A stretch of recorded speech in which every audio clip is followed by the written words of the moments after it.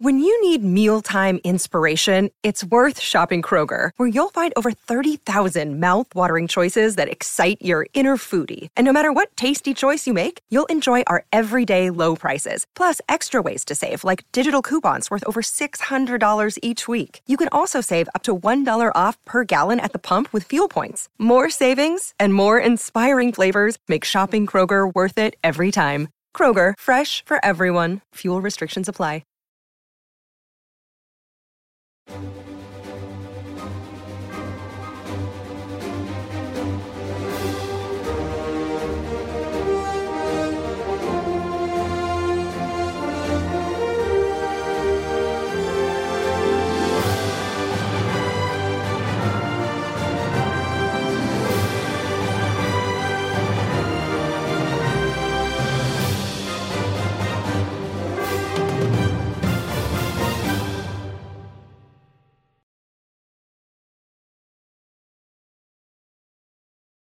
Man interview. Why was it black for so long? Was that the symbiote? The symbiote is taking over, everybody. It's okay. It's okay. Nothing makes sense here because this is Kind of Funny, Sony's Spider-Man universe in review, formerly known as the Sony Pictures Universe of Marvel characters, aka the SPUMC. But as of August 2021, it is now Sony's Spider-Man universe, aka the SSU, aka no one's gonna fucking call it that, aka I was not gonna commission Carter Harrell and Cameron Kennedy to make a Spider-Man in review version of this, so you get the MCU intro. Pretend it's MCM, Marvel Cinematic Multiverse in review. It is what it is. It doesn't matter because what this is a rewatch of 2018's Venom. As always, I'm Tim Geddes, and I'm joined by one of the coolest dudes in video games, Greg Miller. Hello, Tim. How are you? Doing fantastic. Doing fantastic. Of course, we also have the big dog, Kevin. Buenos dias, Tim. Hello. Kevin. This is Kevin's favorite superhero movie in review. Can't wait. Can't wait to hear Kevin's ever-evolving thoughts on the Venom universe. I'm very excited when Ghostbusters, the new one, comes out, and it's just trash, and Greg's sitting there, heartbroken. We get to make fun of him again. I'm sure when it comes around to 2016 Ghostbusters for Ghostbusters in review, you won't talk all sorts of needless shit. You're right. Of course, we have the producer/seducer, Dick Scarpino. Wow. You know what I mean, Tim? Fantastic improv. Give me the Academy Award, I will. ladies and gentlemen. Give me the Academy Award. And the Nitro Rifle, Andy Cortez. Venom. What a fucking terrible song. It's one of the worst songs in the whole world, the whole entire world. Oh, God, I love it. Of course, we are doing this rewatch of Venom to lead into Venom, Let There Be Carnage later this week. It will be recorded and going live on Friday. So stay tuned. Get hyped for all of that. We do a review twice a week here on youtube.com/kindoffunny and roosterteeth.com. If you want to get it as a podcast, just search your favorite podcast service for Kind of Funny in review, and we'll be right there for you. Normally, we do different franchises, 2 a week, every week adding to the franchise, normally leading into a new release. But we're starting a new thing now where we're also going to rewatch some movies we've previously done for some context going into the new movies. We recently did it with Iron Man 3, leading into Shang-Chi, and now we're doing it with this Venom, leading into Venom, Let There Be Carnage. If you want to get the show ad-free and watch live as we record it, you can go to patreon.com/kindoffunny, just like our Patreon producers, Molecule and the Kind of Funny Destiny 2 PC clan have done. Thank you all so very, very much. Today, we're brought to you by MeUndies and Quip, but we'll tell you all about that later because I do not want to hesitate. I do not want to dilly. I do not want to dally any longer. I want to talk about Venom with a runtime of 1 hour and 52 minutes. This was released on October 5th, 2018, which means this is my first time on Venom in review because I was on vacation back then. So I missed out. I didn't get to give all my thoughts there. Wow. This is also the 4th Marvel movie set in San Francisco following Hulk in 2003, Ant-Man 1 and 2, and then there was this. And now we got Shang-Chi and Venom 2 coming up too. So San Francisco kind of popping off. It's also the last film to feature a Stan Lee cameo to be released during his lifetime before his death on November 12th, 2018. He filmed 2 more cameos that were released after his death for Captain Marvel and then Avengers Endgame to take it all home.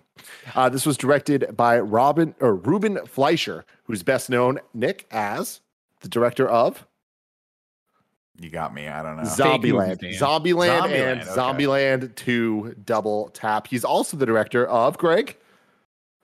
Zombieland 2 Double Tap. Yep. And the upcoming and Zombieland. Uncharted. Uncharted is what I was That's gonna be great then. Tom Holland, can you just talk like you got a mouthful of marbles and a mule kicked you? That's what we want right now. Do the same thing we had in the Venom movie from the one and only Tom Hardy. The music was by Ludwig Göransson, who we all should know the name of because he is the fucking man. Cool. He is the newest god when it comes to the composing game. Am I right, Andy? Ludwig, I don't know who that is. I don't know. Oh, you 100% do. Creed 1 and 2, Mandalorian, Black Panther. Never seen Creed. Community. Produced Childish Gambino's last 3 albums, winning Grammys left and right for that shit.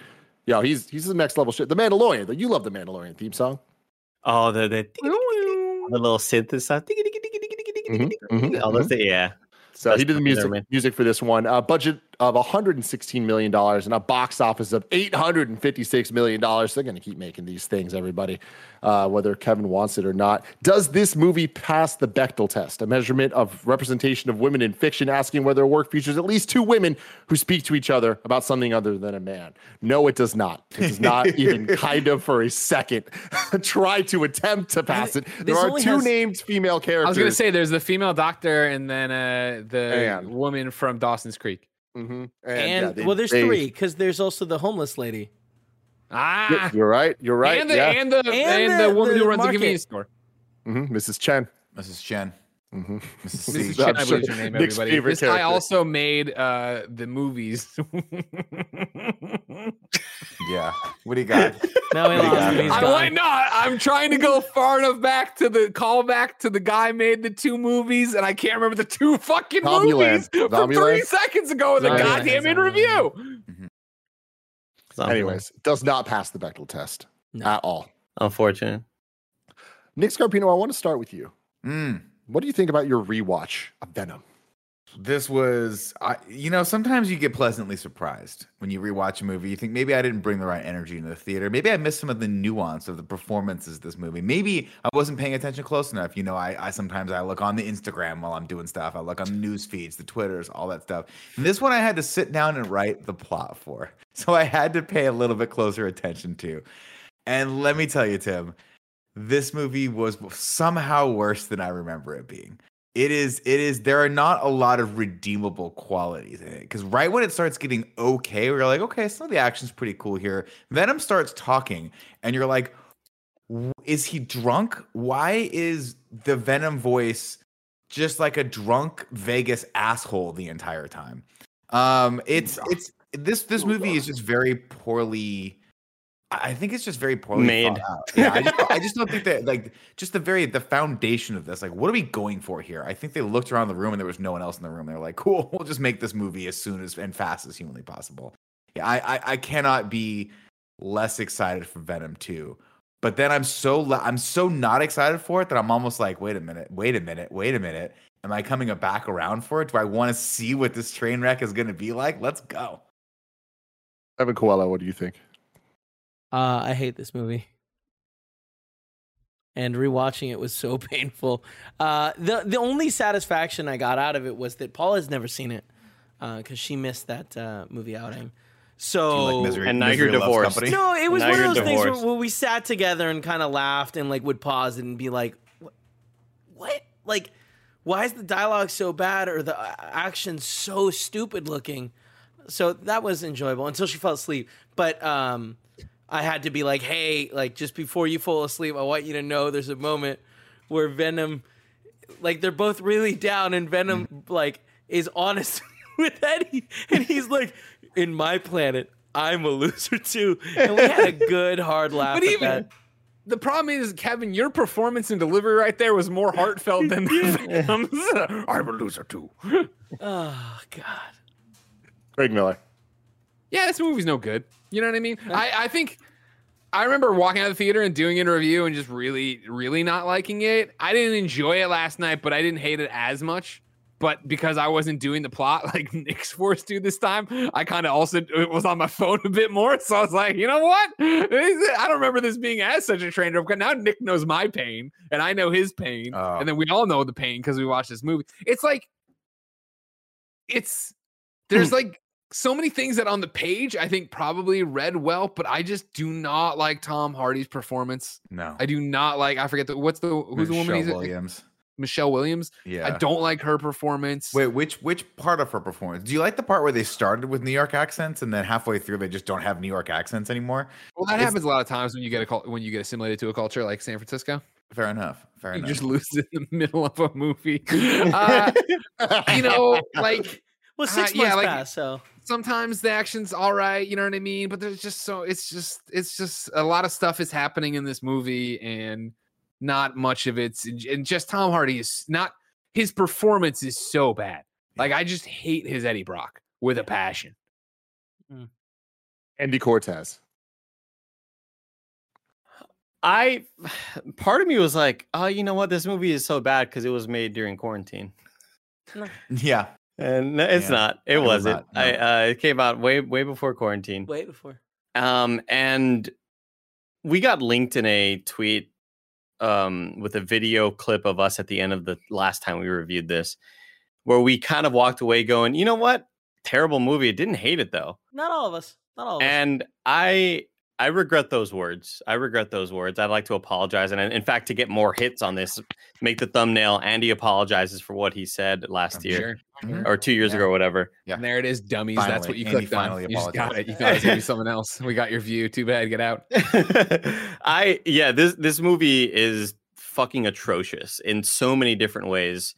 I hate Tom Hardy's character. I thought that I might get some of that dumb fun this time around, and there was just no dumb fun to be had. I laughed a couple times at the absurdity of just what was happening, but there was never a moment of saying, wow, this moment is kind of redeemable and neat amongst a fucking barrage of just bullshit. This moment is pretty neat. No, it's just like, it's all bad all the time. And I fucking have lost hope in our country that there's going to be a sequel for it. Lost hope. Yeah, it's not good. Yeah, but this time it has Woody Harrelson for like a lot longer. I was gonna tag Nick in a tweet of just his face with that stupid ass wig on. Oh, God, it was bad. We already did wigging out last episode, so we're not gonna do it here. Why not? Is it a wig? Oh. I don't know.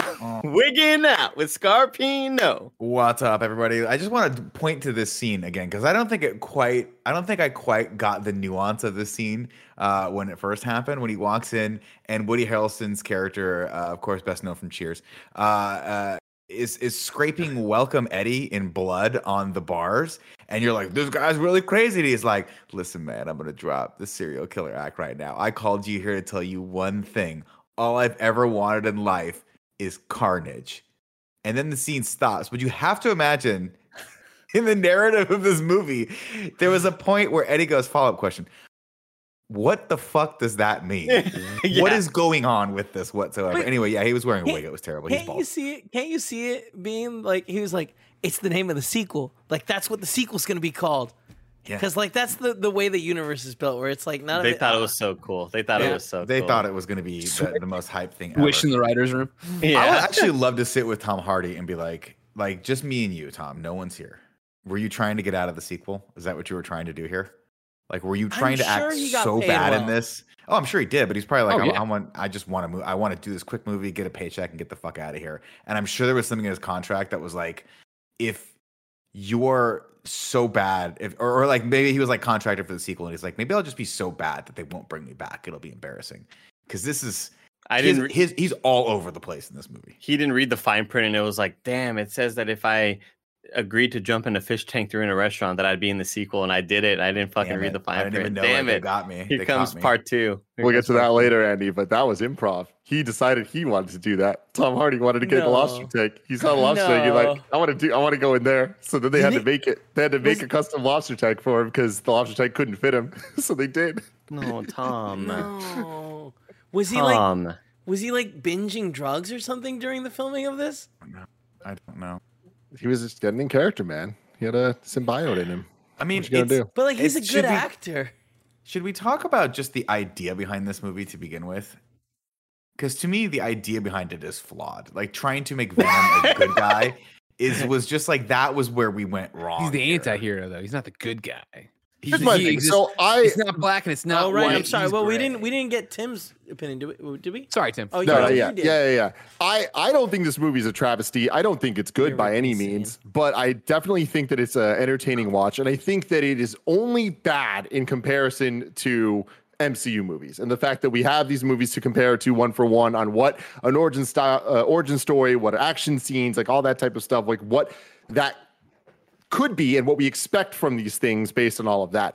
I like Tom Hardy's performance. I like the Venom voice. I think the sound design in this movie is incredible. Honestly, I think that is really, really well done. I think that they are very inconsistent with a lot of the elements that they go for, specifically the plot. I don't think I've ever seen a movie with a plot so simple that all is as convoluted as humanly possible for what really boils down to you go from point A to point B. There's not even other points, yet somehow there's time jumps and there's like completely senseless decisions. So it's like you, instead of having Riot be the symbiote that came from somewhere else that had to get to them, wasn't that one just Venom to begin with? Like it would have just simplified the story much more. So there's also a lot of like B plot, C plot stuff that they try to have that really are just other sides to this A plot that are just unnecessary. And I think that that's the type of stuff that dilutes this from really kind of like being anything like unique to itself.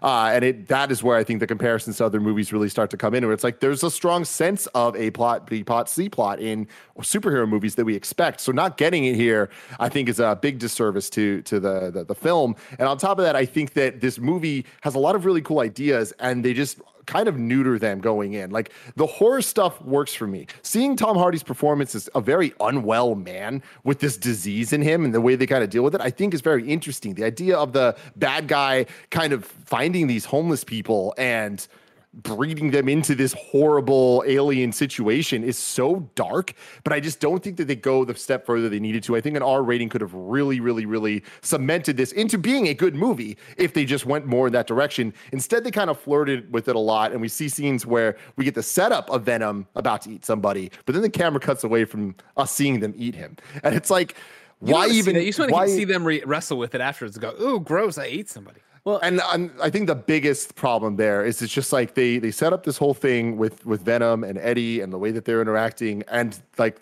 the choices that they set up in this movie that they all chose to, because Spider-Man's not in this, so they decided to come at this from an origin standpoint of like a new unique thing. So they're making their own rules, and yet the end of this movie makes no sense of like, why would Venom sacrifice himself for Tom Hardy? Why did he not fully die? You know, it's like, what, like, why did he just come back at the end? It's like, oh, well, I guess if a bit survives, it's like, well, then why did they have like the weird sacrifice scene 2 seconds before we hear him like come back and be like, oh, I'm here, you know? So I'm at the point when it comes to story beats where I hate so much of the rest of the movie that I don't expect the movie to have any logical story beats. Like earlier, Kevin asking if Tom Hardy was on a drug binge. Well, performing Tom Hardy, Tim liked Tom Hardy's performance. I think Tim might be on the drug binge here, but I think we need to have we need to test him. I think we all need to get together and get talk out your to Tim pH about balance strip and let's stick it on Tim's forehead because he's I mean, because here's the thing: when it comes to defend myself, I feel like Venom has never really been much deeper of a character than this. Like he's always had a cool suit. A cool design. It's a cool suit, but at the end of the day, Venom was always a loser. He was always kind of like in this weird comedic bad element. Yeah. And it's like he had this cool 90s side to him, but it's like it was more often than not that he was a joke character and it was not serious. And like it worked best when he was scary and like when he was like fucking up and kind of just messing up the human beings that they were linking to. Like, and I feel like Eddie Brock in the beginning of this movie kind of really was not crazy and on drugs until Venom got into him, and then it kind of was poisoning him as it went on. So it's like I think they did a good job with that stuff, and I think that with Anne and Dan, the other characters, I like that they subverted expectations for the most part. Towards the end, when she gets the Venom suit, it kind of ruins a lot of that. But I like that Dan wasn't this asshole bad guy that we're rooting against with being the new boyfriend. It was kind of like they set it up where he was looking out for Eddie and trying to help him, and it does set up one other lingering plot thread of like, so wait, is Venom still killing Eddie still? Because he was killing him. The doctor Yeah, but said, like, now that they feed him or whatever, he wanted. Yeah, when they feed him, he's no longer. Gotcha. That was So the he's- missing he part. just he was doing it on purpose. He was eating Eddie, you know what I mean? But it's because he wasn't getting fed or whatever. Kevin Coelho from kindafunny.com/kindafunnygames. Where do we get that Venom is a loser? Was it just the other In Spider-Man comics? movie? In comics? Yeah. I mean, literally, I any don't remember that. adaptation of him- I'm with Kevin as I don't remember that. I always remember. Yeah. I mean, I remember Venom mainly from the McFarlane run where he was Yeah. fucking hulking and terrifying and horrible. Yeah, it was So, either yeah, hulking terrifying or it was like super comedic. I mean, there's lines from this movie that are straight up like the pancreas and the liver and the whatever. Like that's straight out of the comics, and it's goofy. Like it Yeah, was but like even I feel like in the presented comics goofy. it wasn't presented that way. Like It where it wasn't was. meant to be goofy, right? It was.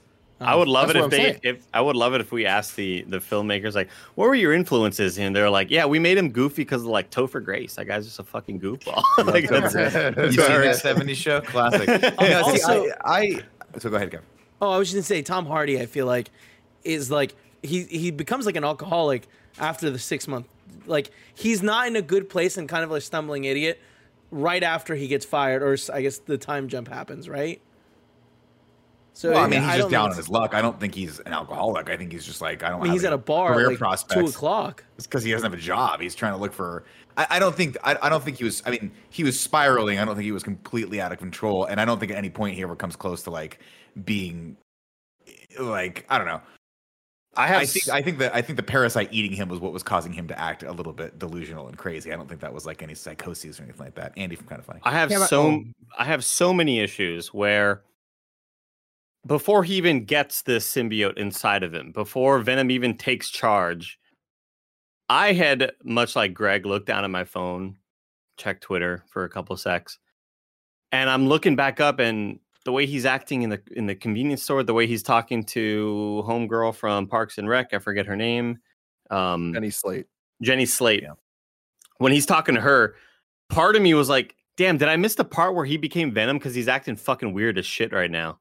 Like, I thought he was already Venom that whole time. And I was like, oh, he doesn't even have the symbiote in him. This is just like Tom Hardy doing a really bad performance and like overdoing everything.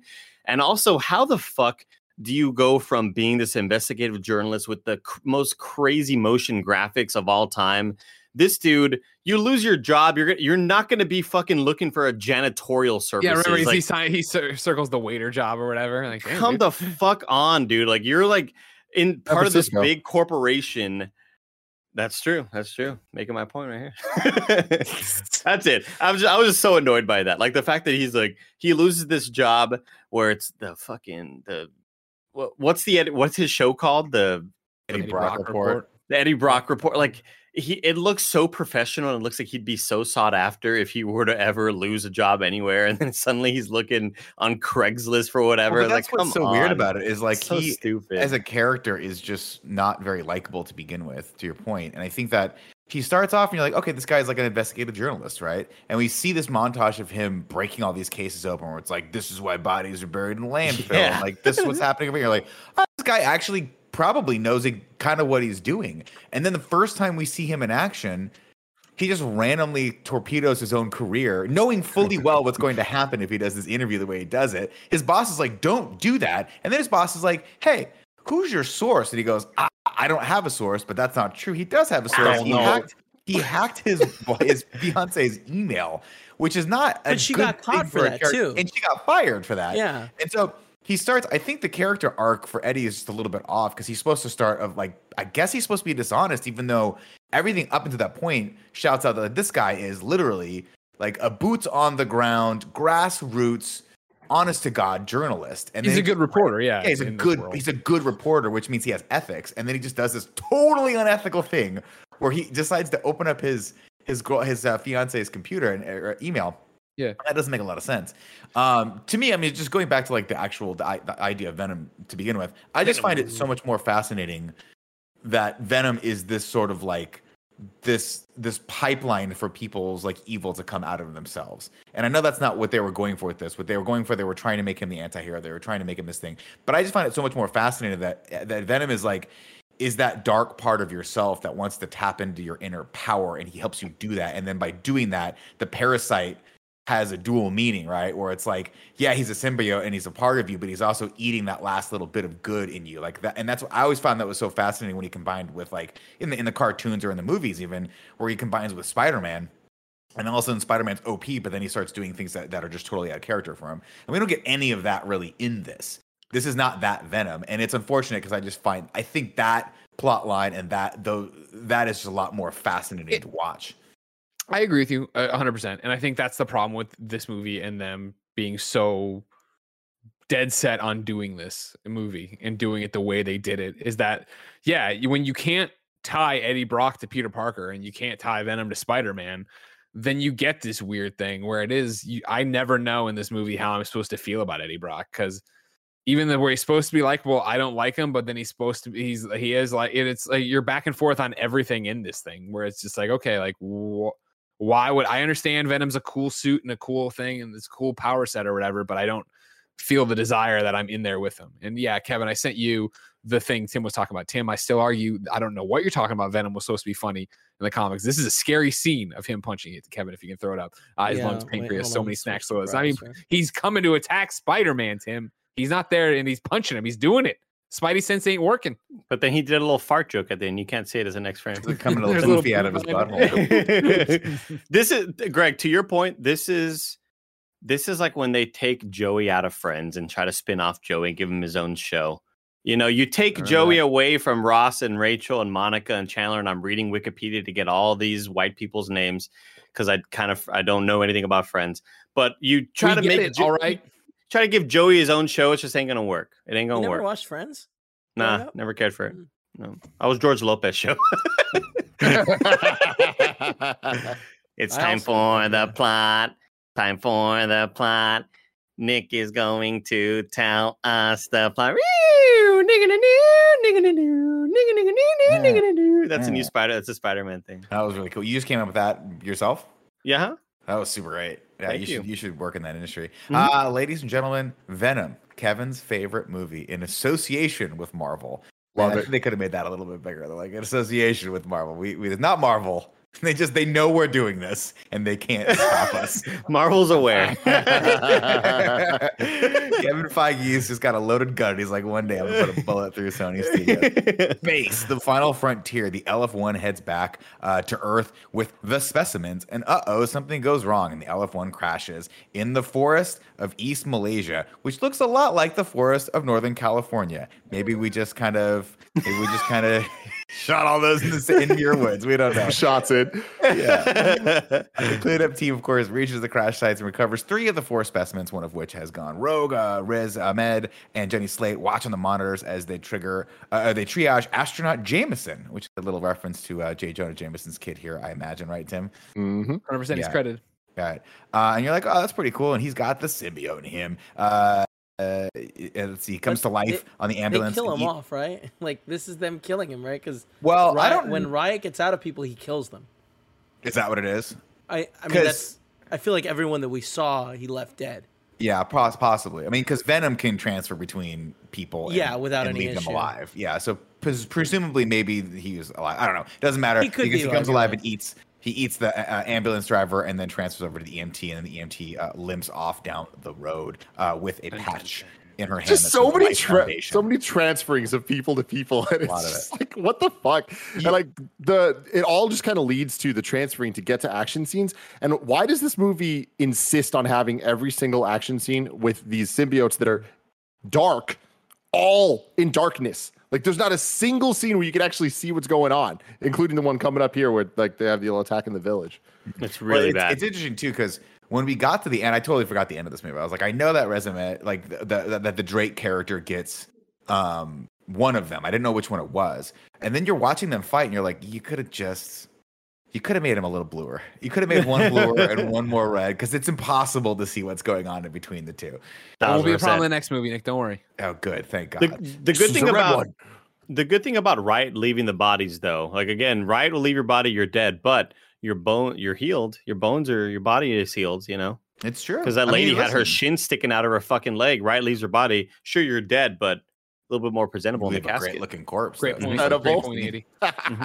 We get the Venom title screen here, and then we head over to San Francisco, California, where Eddie Brock is sleeping the morning away, and Annie wakes him up for his meeting. She's a lawyer for the Life Foundation, and then she's working on that somehow. Eddie Brock runs a vlog called the Eddie Brock Report. Man, I cannot think of that was a TV show. I cannot think of two actors that just seem so not great on camera together, like Eddie Brock and what's her face. Like there's no chemistry. It just feels so. This is not supposed to be on camera, and yet you're letting it be there. Andy, I think, we're too far gone. We know they don't have chemistry, but we gotta let it go. What I read was the director cast them, and they didn't have chemistry at first. And then he says, "Which one of you can do a Daniel LaRusso accent better?" And Michelle Williams was like, Mr. Miyagi, can you give me the gabagool? And then Tom Hardy was like, oh, Mr. Miyagi, I'll take some of the provolone. Their accents in the first 20 minutes of this movie are ridiculous. To the point where I was like, there must have been short for time. There's no way they were like, let's get one more take on that with just maybe a West Coast accent. Absurd. Terrible. Anyway, I digress. Fact here is Anne briefly uses she works for a law firm called Michelini and McFarlane. These are the names of the Venom creators, David Michelini and Todd McFarlane. Let's see. He heads to MNBN, and even the name of the network, you're like, that's you know what I mean? It's like just finding a way to be pissed off about everything. But like even that network, I'm like, those. I was more pissed off that they did the whole like they go establishing shot of San Francisco. Awesome, that's my city, baby. And then then they're in the apartment, and then it was more establishing shot. I'm like, no, I know we're in San Francisco. I get it. Don't show me the city again. Although I will say one of the cool things that I do appreciate about this movie is when they cut over to the Life Foundation and they have carved that building into the side of the other side of the Golden Gate, which is super cool. I'm like, that's fucking nailed us after this movie. I loved it. I think that they did one of the best jobs with Shang-Chi being the only thing that I think outdid it. But even just them walking down the street, like the graffiti is authentic SF graffiti. The music they have playing is like Bay Area shit. Super hyphy plays. Motherfuckers knew what they were doing. Good for them. Let's see. He heads over to MNBN where his boss, he's like, I got you an interview with Carlton Drake, and this is supposed to be a fluff piece. He's like, don't fuck this up. And it's like, why would you send Eddie Brock to go and do this? Why? This makes no sense. You know who Eddie Brock is. Hard-hitting reporter show over here. Not only that, he's like, hey, man, when you were homeless, we gave you a home. Don't fuck us. And he's like, bro, I'm going to fuck you. I don't know. He's like, this guy is bad. This guy is bad. And he's like, okay, cool. Let's see. Annie reminds him. He is bad, and that's all he is. Yep. So Eddie nailed it. Eddie and Annie head to a restaurant on the waterfront, and Eddie tells Annie he's going to do the job tomorrow. And Anne reminds him of the Daily Globe incident, which ran him out of New York. She's like, don't have another one of those incidents. He's like, I'm not going to do it. And let's see. No, I already talked enough about the accents past Nick. We don't have to keep lamenting on these accents. I have a lot of notes about that in here, Andy, but I'm going to be the better man. It's okay. You're the better man, Nick. Unlike the director who should have told them to stop making these accents. Eddie reads one of Anne's, this is later that night, he reads one of Anne's confidential emails about the Life Foundation, treatment of 3 people who died. And he's like, oh my God, I got to stick it to this Carlton Drake person. So Greg, he does what any good reporter would do and just ambushes him during an interview that he knows very easily his network's not going to run and will result in him getting fired instead of getting any more corroborating sources. He asked the hard-hitting questions and hung his fiance out to dry in the process. Yes. You know what I mean? Understanding that as soon as his editor asked who his sources were, he'd be like, and then he doesn't even say, off the record, unnamed, I can't tell you, but trust me, they're worthy. He's just like, I've heard things. Yeah, no shit, you're fired. Get the fuck out of here. You're not even fired for the right reasons. You're not even fired for doing the right thing. You're fired just for being a fucking moron. It's like it's his first week on the job, and the dude's never, ever done anything like this. Like, it's the type of thing where you go do stuff, and then the boss is like sitting there overside, like, no. Hey, Eddie, what are you doing? No, we don't do that. Like, oh, sorry. Like, sorry, it's first week. It's okay. Like, no, dude. This is the thing where like a world needs to have characters that are believable. This is kind of like what we were saying. I don't think it's aired yet, but the Ghostbusters mayor, the 2016 thing, where it's like you don't believe that the mayor could be mayor. He's sitting there making like ridiculous comments that like no normal human being would make, let alone a mayor of a city. And that's the same thing with Eddie, where it's like, that is not how someone would be a journalist. And he's sitting there throwing away his career and his relationship with zero to back it up. He's not putting this guy in a position where he's going to get him to say something. He's just revealing this, gets booted, and then like has to deal with the consequences. But he deals with them. I disagree with you because it's like, he did make a good call, but he made the call and then he has to face the ramifications of making that call. But I'm saying Kevin's real reporter would. Oh, go ahead. It's not like he was in dire circumstances and needed the story. His career was going very well. He's doing all these things. He would have known better. It's just not believable that he would tank his career in that fashion. Like, why? That would be one piece of evidence. You need more corroborating evidence, and then you start forming a story based on this thing. But this Eddie Brock, who we're led to believe has one of the most important boots on the ground web shows on the fucking planet, all of a sudden just randomly pulls this bush league maneuver. It just doesn't make a lot of sense. And first off, how'd you get all them good motion graphics? Like, who did that intro for you? For real? Oh, like, you look so. That's Fiverr. Sorry, but like this is like a real show on TV. I'm pretty sure, right? Yeah, like that's what I got the sense. Okay. I call it a vlog just because it looks like he's doing a selfie stick. I thought you were calling a web show as a joke. Web vibes. I thought it was a web show. Yeah. Yeah, I don't think that it's like, I don't think that he's this like renowned on TV like journalist guy. I think that it's more, like, he might be featured on TV sometimes, but I definitely got the read that he's more of a niche reporter type, and like he's really dedicated and takes the homeless stuff personally. Tim, he went up to like the CBS or the CBS building and parked right out front. The security guard was like, "Hey, you're not supposed to." And he's like, "Come on, Rick. I know about your kid. He's going to MIT." Did she get to school? She get to school? I mean, yeah, Tim might be right. I mean, maybe I'm overshadowing or overestimating how important this guy is or how well his career is going. But maybe the boss goes, "Look, Eddie, you haven't done much in a while. We need a big breaking story, man. Like or else I'm gonna have to let you go, dude. Like we were running out of funding. We need a big story." But they didn't show us that. You know what I mean? Like that's our imagination. That's what I'm suggesting, Kevin. That's what he's saying. It would have been better if that had been the case. Yeah. But instead, he would walk in and his boss has a perfectly good relationship with Eddie. He's like, "Hey, man, I got you this piece. I just want you to do interview this guy. Please don't fuck this up. Be solid. Just go talk to this dude. Be solid." And he's like, "Okay, yeah, no problem." And then Eddie decides, and I guess that kind of speaks to just the character in general. I'm not sure what I'm supposed to feel about Eddie in this, right? Because I'm getting mixed signals. He's a good guy, but he does the wrong thing. But then he also doesn't stand up to this bully in the convenience store. And then I just don't know what his character arc is supposed to be at this point in the story. I don't know what his sort of inner need is. Is he trying to redeem himself from this New York incident? Because we only get one line of dialogue, a throwaway line where she's like, "You don't want to get run out of New York again." Is he being literally and metaphorically chased by his past, or what's going on with Eddie? Because when he starts this story, he's in a pretty good place. He's got a great fiance. They got a nice apartment. They even have a cat. Mr. Bootsy's or whatever. I forget what the cat was. Mr. Belvedere. It was Mr. Belvedere. Mr. Belvedere, yeah. Oh, that's a great name for a cat. And then he just, for no reason, just decides that it's like they just needed to have him tank his career, to have him go to a different emotional place. That's the thing. Like, you get the feeling that like they were like, okay, he's got to lose everything before he meets Venom, and they do this thing where he tanks his career and also ruins his relationship, and it just again doesn't feel like it makes any sense because it's like, what was his plan with his girlfriend? Just take the information. She wasn't going to get caught.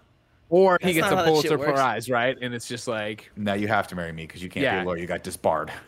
Good for you. Anyway, we'll move on. Carlton Drake gives a presentation on space travel, and a little kid asks a question, and then the person running the interview is like, "Shh, don't ask any questions because this billionaire is speaking right now." And then Carlton's like, "No, don't silence her. People are always going to try to silence you, but it's the people that ask questions that get ahead and really make changes in life." And then he doesn't answer her question. Favorite thing of the movie. Someone else answer her question.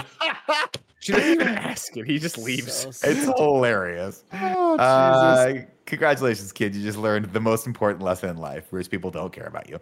He brings up, let's see, talks about the space, talks about Cure. He's like, "Listen, we've done pretty much everything we can do on this planet. Now we need to look to the stars for the cure for everything we want to do. I built my entire empire." So anyway, he does the interview with Eddie, and Eddie, of course, presses him about this pharmaceutical interests and all the allegations about his building his entire empire on dead bodies. Which, of course, he read all this in one lawsuit. And the guy's like, we're done, of course. Why would I answer that question? You're an idiot. And then he gets fired. Let's see. He brings up, of course, instead of trying to sugarcoat it at all, he just straight up brings up the 3 names that are listed in the brief that was sent to his fiance the night before. The night before. This is like how when you're a kid, like you try to be like sly with something you heard 30 seconds ago, or you know what I mean? You know what I mean? Like you ask your parents about like, hey, what's up with that jar over there? And then that jar is missing the next morning, and they're like, you just asked about it. Yeah, that's trouble. Before we get back to the plot, let me tell you about our sponsors. This podcast is brought to you by MeUndies. Are you afraid of the glow in the dark? Well, shield your eyes because the new MeUndies Halloween just dropped dead. Get it? Because there's new Halloween MeUndies out. And you know, ladies and gentlemen, I'm Greg Miller and I'm the king of Halloween and I love my MeUndies. Of course, they're the only underwear I wear and I'm always happy throughout the year when I get to my candy corn MeUndies. I've had those for a long time and I like them quite a bit, but now they got new Halloween prints. You don't have to do that. MeUndies are made from natural fibers sourced from beechwood trees, making their micromodal, fabric soft, breathable, and dangerously cozy. Get your spooky season up and haunting with 5 new prints: I See You, and that's EYE, My Boo, Tricks and Treats, Lazy Bones, and Lazy Pumpkin. Available in undies, bralettes, socks, and loungewear in sizes XS through 4XL. There are a lot of options to consider, but make a decision quickly because there's somebody right behind you. To get 15% off your first order and free shipping and a 100% satisfaction guarantee, go to MeUndies.com/morning. That's MeUndies.com/morning. Our other sponsor of the day, why, it's Quip, ladies and gentlemen. When's the last time you got rewarded for brushing your teeth? With Quip's smart electric toothbrush, good habits can earn great perks like free products, gift cards, and more. The Quip Smart Brush for adults and kids connects to the Quip app with Bluetooth. Track when and how well you brush, get tips and coaching to improve your habits, earn points for daily brushing and bonus points for completing challenges like streaks, redeem for rewards like free products, gift cards, and discounts from Quip and its partners. Ladies and gentlemen, I'm Greg Miller and I use this toothbrush. It's very simple. I have the all black one. It syncs up with my phone. It tells me how much, and then I get to redeem it all the time for free gift cards. And you know, they make you brush a long time to do it, but you do get it in the end, which I appreciate. Start getting rewards for brushing your teeth today. Go to getquip.com/kindafunny, all one word, right now to save $10 on a Quip Smart Electric Toothbrush. That's $10 off a Smart Electric Toothbrush at getquip.com/kindafunny, GETQUIP.com/kindafunny. Quip, the good habits company. Of course, immediately the next day, Eddie's boss fires him for basically being a terrible journalist, and Annie gives him the ring back for breaking her trust and hacking into her email, which is super unethical and kind of makes him a bad person. So at this point, the only person that's really truly done something terrible in this movie, Eddie. Bro, I mean, Drake, you could argue, had a couple people. We haven't been confirmed yet. We haven't really seen that. We haven't seen him do any of that stuff yet. No. We've only seen him be like, oh my God, he went to go, space travel. Hey, it's all free out there. You can do whatever you want. No rules in space. It's technically maritime law, which we learned in The Martian.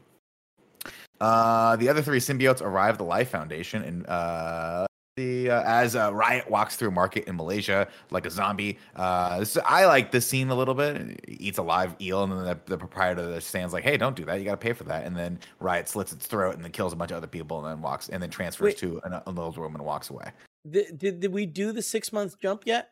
Not yet. 6 months later, as right now, Jenny Slate updates Drake on how the symbiotes need to bond with a viable host in order to survive in an oxygen-rich environment. And then he is like, perfect. Because if, this is an important part, then I'll get to Andy. If they can survive here, then we can survive out there.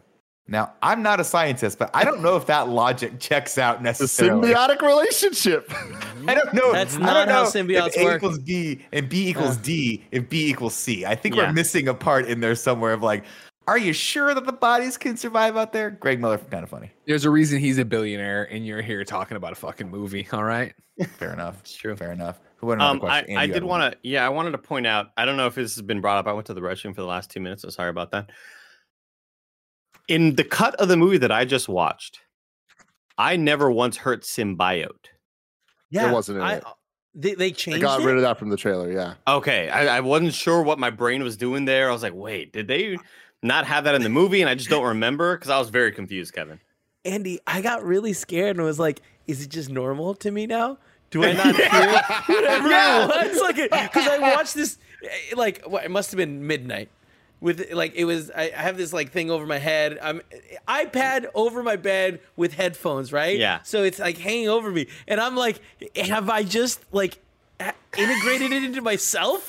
For me, Kev, I was like, wait, is it really symbiote and it's symbiote that's weird? Like, did I reverse them? Like, I had that same dialogue. I don't know how I'm saying it now, and I'm nervous. Now I'm scared too. Now I can't tell the I don't know how I'm difference. supposed to say it. Let's see. Drake wants to begin human trials immediately, but Dr. Dora Skirth is like, I don't even think that's anywhere close to possible right now. Like, and this is where we start to come a little bit off the rails for me. Here's where This it guy- starts to come off the rails. This guy has Just hundreds of comical people working in a for bad him. way. And he's like, let's just bring in a bunch of people who are lower income, some people living on the streets, and we'll get them to sign these random contracts, and then we'll just kill them if we have to, or we'll put their lives at stake. And not one other person on this team, all of whom seem actually kind of well adjusted. Nobody protests to this. There's Dr. Dora, then there's Dr. Emerson at the end of this. It's like, what the fuck are we doing? And then Riot kills him. It's just so weird that this smart character becomes this comically evil character like that. But it's you know? not, because like the answer is it's all bad writing. All of this movie is poorly written, so the characters are so thin that like, what's his thing? He's smart and he's evil. So it's just we're constantly hit with him being like, I'm gonna find the solution for all things, and also let's kill homeless people. And it's just like, all right. Well, I guess that works. Let's see. Eddie drinks his sorrows away in a bar, and then someone's like, "Hey, you used to be Eddie Brock, right?" And he's like, "I used to be." And then he heads home, where he buys a free paper from Maria, who is homeless, and she is living on the sidewalk, but she's still in this. But look at Eddie with his heart of gold, still giving her money for it. You know, Gives her $20 for a $5 paper that $20. should have been free, and of course, he's just giving her. Then he's wondering why he's got I'll to give you look up $20 a to waiter. not sing. I'll give you $20. I'm Eddie Brock. I give you $20. What was he Venom 2 with Andy? I know. I want Andy. Let there be here's- Andy. Here's what I would love to do. I would love to see Venom 2, but I would like them to prepare a special audio track so that every time Tom Hardy's supposed to speak, Andy just has the script and he has to say the lines out loud for the entire theater. First take only. Look, I'm saying it right now. So many of these interviews now, looking back, is when you're watching a terrible movie with friends, it becomes more fun. And last time we watched Venom, I think it was more fun because I was around you all. And this time I was fucking alone in my bedroom watching this, and I hated it. And I think a lot of that had to do with it. I was like, it wasn't even dumb fun this time around. I was just kind of like mad at the situation, you know? But You probably had a similar thing that I did, where it's like last night, Jen and I are talking like, all right, we're gonna finish midnight mass. I'm like, yeah, then you're gonna go to bed. I'll go downstairs. I gotta prep PS I Love You. I'll start prepping Games Daily. It's a huge day, and I literally stopped mid sentence. She's like, what? I'm like, fuck. She's like, what? I'm like, I have to watch Venom. yeah, that happens to me like twice a month. Yeah. Sure do. Anyway, I just want to real quick. I just want to state that I was not in that camp when I came out. I was furious of that movie. You were. You were and furious in the you saw the review, I trailer was for like, that "This movie. is yes, But true." Kevin, It can you was very show the clear. thing in assets? God, no, I don't want to. You did not vote it last, Kevin. Just want that Huh? to be clear. I did not You what? did not vote Venom last of the Spider-Man movies. That's tough, Kev. Wow. Well, I mean, I don't Eat your remember what words. You other- didn't even vote it second to last. What a Venom fan! What a Venom fan right here! Venom. Ew. Look, get distracted by the sexiness. Yeah, Kevin sent me this image a little while ago on Slack. You are such a liar. You added It this made to me acid. uncomfortable, but here we go. Female Venom licking Peter Parker's face. God. It's I like she. No, everything that's it's she happening. Venom She Venom. officially, and briefly uses the Venom symbiote to rescue Eddie. This is an homage to the comics when she briefly wore the symbiote under the name of She Venom. Very Jesus, cool. her Who- back who must wore hurt. this? Jesus Christ. And Anna. Anyway, Eddie heads into I'm Mrs. Chen's She-Venom. shop and she tells him he looks like shit. And then a bad guy comes in and charges Mrs. Chen protection money while Eddie watches next to the breakfast cereal. Mrs. Chen tells him, "Listen, Eddie, life hurts, Eddie. It just does." And like, all right, well, I guess that's the message of this movie. Eddie heads home and sees his dickhead neighbor, or maybe Eddie is the dick. Again, I'm not really sure. Another one of those extremely unbelievable characters, this neighbor. Like there's just so many of these smaller outside characters that have no footing in reality. And this dude is one of them. Like just the way he acts, it's just like, it's just annoying. Really it's annoying to see that shit on TV. Mm-hmm. Pure exposition. There's one reason we meet this character, and it's for him to play music loud to see that the sound affects Venom. That's the only reason that character exists. It's interesting because you're like, if it wasn't for that, would we know that the frequency 6,000 hertz is the frequency that can hurt Venom? And the answer, Tim, is we mentioned it 15 other times. 15 fucking times. 2 seasons with the MRI. We've got her doing we would have figured it out without 747 buzzing the Trans-American pyramid for some reason. I don't know. There's a lot of moments where they cram that down your face. Only one moment though where they tell you that fire can also kill him. He's just kind of thrown in there too. I thought it was interesting that like when you first meet him, he's like hanging out with a girl, might be his girlfriend, might not, and he like kisses her or something. And Eddie like goes into his apartment. He's like, ugh. And it's like, well, he didn't do anything wrong. Like, Eddie knows the guy's like gonna play his loud rock music, and Eddie doesn't like that. Eddie I don't like rock music. Yeah, Eddie doesn't like people that disturb the peace, as we'll find out. Anyway, he goes in and he waters a design plant, and then he looks for a job, and no one's hiring. So he meditates on it, but that's short-lived when his dickhead neighbor decides to practice his rock guitar over at the Life Foundation. And that's the thing. And here's the thing. Here's what I'm saying. That my brain was a bit confused at this point in time. Because I looked at my phone for a second and thought, does he already have the symbiote? Because the music is annoying. And he's like doing these weird reactions. It's like, oh, the Venom's taken over. No, he doesn't even have it in his body yet. He's just kind of acting. He's angry and he's trying to not punch the wall. It's so annoying. Yes, I just hate. He's we've so hit bad. that point where the noise is so loud and we grab our ears and we shake our head. We've all been there. Let's see, going back. Over the Life Foundation, Drake attempts to bond a symbiote with a tweaker named Isaac. And then he's like, that's very biblical. I mean, the guy's he's sure, Dick. Isaac, he's like, Isaac is the true hero of that biblical story. God has abandoned us. He didn't keep his end of the bargain. And then the Isaac character is like, what the fuck are you talking about? Where are the drugs you promised me?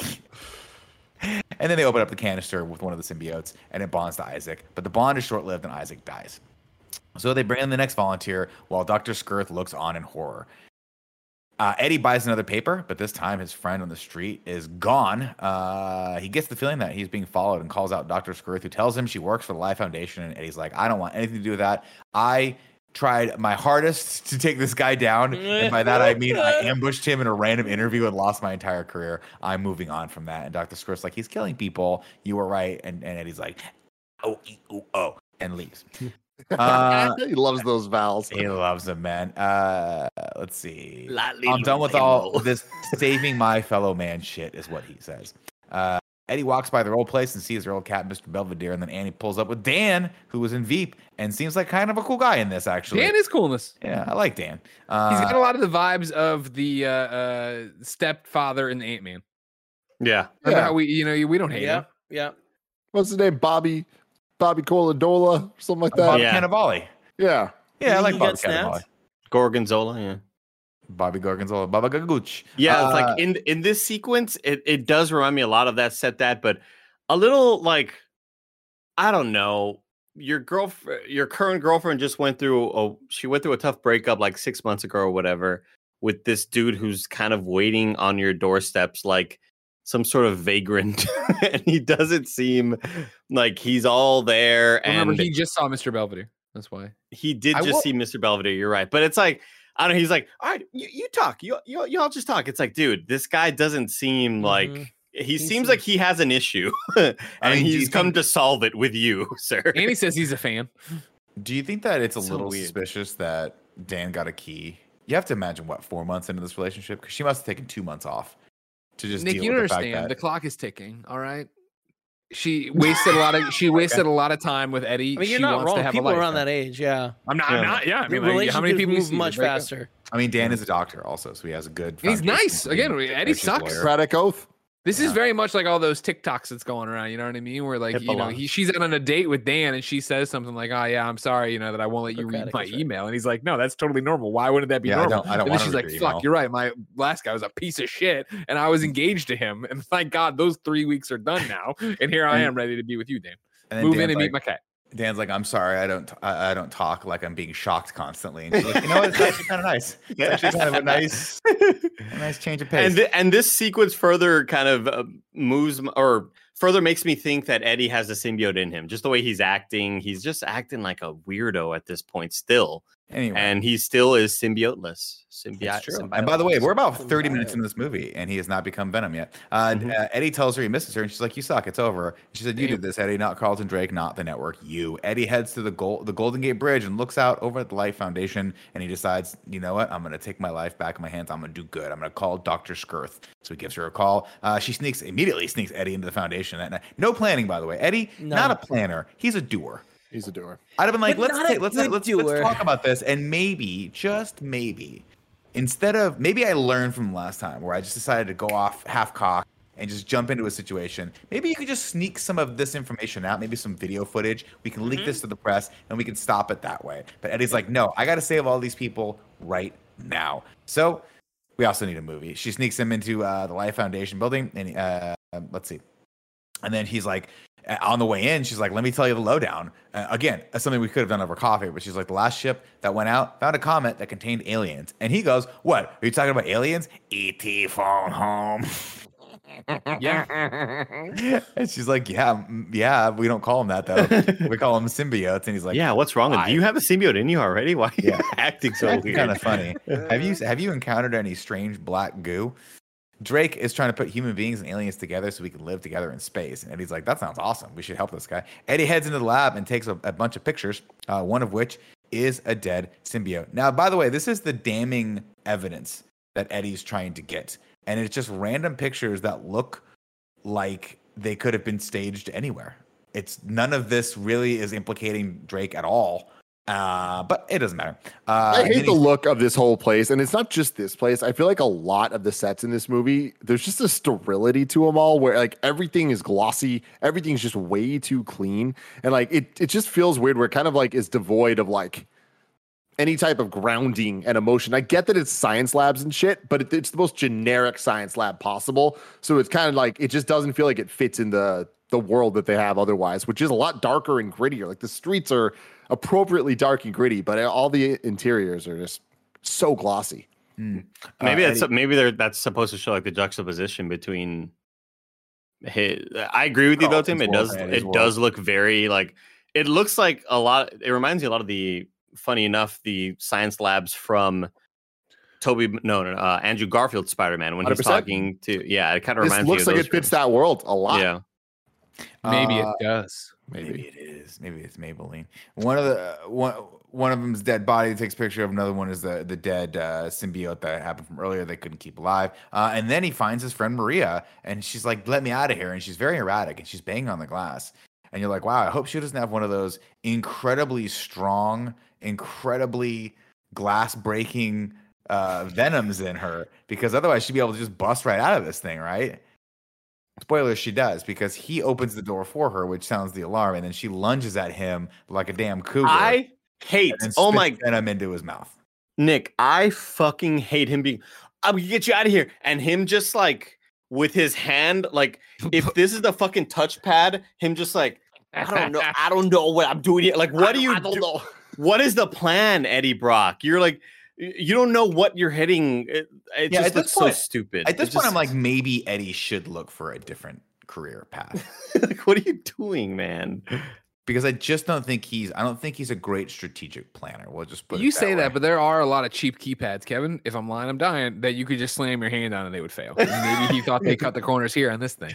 And luckily that the indestructible glass they have can be destructed by a fire extinguisher. That's true. Let's see. Eddie breaks out. He gets the new Venom, right? Venom. Whatever. Eddie breaks out in his new superpowers and runs into Muir Woods with guards chasing him, and Venom just starts pulling him around like a weird ghost puppet, and it's completely ridiculous. And then he hides up a tree away from the guards. That's how we get him out of this. He's scared of heights. That's time went by real fast, also But because it's suddenly dawn. It is morning time. It's really funny to think about just for a moment. Those that was the bluffs, right? There are no trees around there. There's nowhere in that area. But again, I know that this doesn't matter for continuity in the movie. Whatever, there was a bunch of trees behind it or something. But like just knowing the setup, like there are no trees for several miles around there, right? I don't know. I don't know. Wow. Doesn't matter. Anyway, he goes home and he tries to call Dr. Dora, but she's not answering. And he's very misheveled, and we know this because this is the only scene that's shot handheld, and it's very strange. He drinks water and beer, and it makes him sick, and then he eats garbage instead, and he throws that up. And then he looks into the mirror and says, "What's wrong with me?" And then he starts brushing his teeth, and Venom goes, "Eddie." And he's like, knocks himself out cold. And he knocks himself out cold. Sounded like it sounded like Watto calling for Anakin. Drake gets a report that the intruder stole the symbiote, and then another lab tech tells him that one of the other subjects is stabilized, and he says his body just needed time to adjust. Spoilers, it doesn't. He dies. Eddie looks through the pictures he took from the night before. Dr. Dora is not getting back to him, so he tries to make contact with Annie while the other symbiote makes her way to San Francisco via the women's bathroom of an airport. And yeah, I'll tell you what, the scariest thing is this little blonde child that looks like Children of the Corn. And none of you understand that except for Greg. She gets in, Riot gets in this small child, and then the small child travels pretty far. And like when we see her get out of the cab, it's like we see that she's kind of zombified. Like, what did that conversation look like? Getting into the Uber or the taxi or whatever it was. Like, especially it being a child. Dude, hands down, the parents were like, "This is the best flight we've ever had." She was killed the whole time. Yep. She keeps talking about eating livers, but like, we'll figure it out later. Stared at this. No screen on the seat. Just stared at a blank seat for 9 hours. Dan, of course, then takes him. What do we get? Sorry, I'm not gonna skip over this scene. Of course, thank you. Eddie interrupts the lunch between Anne and Dan, and we get the most ridiculous scene ever recorded in film, really. I put a superhero movie here, but I'm just going to actually open that up to all film history because it ends with Eddie jumping into a lobster tank and biting the head off of a live lobster while swimming in the tank. And one person in the scene walks up to Anne and goes, "Ma'am, this is completely unacceptable." And Anne's like, "I'm going to call the police for real now." Yeah. And Anne's like, "You're right. I'm sorry. We got to get you out of this tank, big cat." And it's weird and it's zany. And it's one of those things though, only a true actor could nail that. And come up with it off the top of their head for improv. I mean, no, they came up with it when they saw the scene or the set, and they're like, "You know what? I need to prepare this." Like that. That's I wanted to. That wasn't That's an improv moment. It was they had to build the tank. You said they had yeah, it was the problem. So the restaurant scene was shot once with live lobsters and once with fake lobsters. No shit. The lobster that Tom Hardy bites into was actually candy coated marshmallow filling with chocolate syrup. Tom Hardy came up with the idea to have Eddie Brock get in the lobster tank when they were rehearsing the scene on location. The tank was not originally built to support the person, so they had the crew make a special one. And Michelle Williams, Anne's actor, told the Hollywood Reporter that Tom Hardy was a big reason why she decided to sign on for Venom. Quote, "He's so talented and so committed. He also makes unusual choices in a moment-to-moment, scene-by-scene kind of way." That's what you want. That is what you tell PR. How pissed off when you're Michelle Williams being like, "All right, let's get this fucking stupid ass scene over with." No. I think this take needs to be larger. I think the take needs to be bigger so I can fit in it. And Michelle Williams like, "Oh my god, everybody, we're pausing this scene for 3 days. Props. Yeah, can you make a bigger aquarium? Got it." Exactly. Michelle Williams like, "Fuck, I gotta come back here, dude. God damn it, bro. Andy, why?" Your spot. There was definitely a point where the shoe drops and you're like, "Oh no, I just figured out what we're making." And then it's just a race to get your scenes done. Yeah. And try to find another project before the movie comes out. The thing for me with this is, and I'm not saying that it's good, but I just think that this is a perfect example of the expectations thing where it's like, we expect this world to kind of be more lighthearted and funny. So we take this stuff as funny because it feels funny, but it's actually really dark and serious. And I appreciate the way that they have Anne and Dan react to it as if they're taking it seriously, that Tom Hardy's character is fucked up and he needs help and they need to help him. because what he's doing is not supposed to be funny. It's supposed to be a dude that needs help and is fucked up. It's just for us watching as an audience, we're like, this is funny because Tom Hardy's fucking weird and he's like in this lobster. I understand. There's a difference between what they're going for and what ends up coming through the camera. Absolutely. And I want to clear, I'm not saying this movie's good. I'm not saying that any of these elements are good. It's just to defend it from like just being trashed. Like, I don't think this movie is on the level of a Catwoman, on the level of honestly half the X-Men movies, on the level of a lot of other relative things to this. But yeah, I think that when you look at it for what it is, it's very close. I think it adds up. Let's see. Dan's like, okay, we got to take him to the hospital for an MRI. And of course, the MRI machine makes Venom go bonkers. So Dan pulls him out. Dr. Dora gets got by the Life Foundation guards. Is her name actually Dr. Dora? Her name's Dora Skirth. I'm calling her Dr. Dora from here on out. Thank you. Because Dora reminds me of Dora the Explorer, and that brings me some level of happiness. So when I do the rest of this plot, I need that happiness. Otherwise, I'm just gonna. I'll allow it, Nick. Dawn on me that on Thursday. Okay, thank you, Andy. Thank you.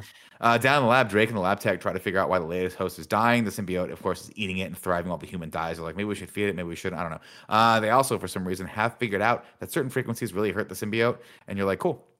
Okay, so that's the third time we've had reference to this. Well, not third time, so that's second time. We're going to get 15 more of those references before the end. They also, for some reason, have let's just see. And then we hear hungry, and Eddie freaks out on a cable car. And my first thought is, this guy who's been living in San Francisco for a long time is taking the cable car. Nick, you take the cable car at least once a week. Don't lie. I've taken the cable car once in the 15 years I've been. Who was visiting California?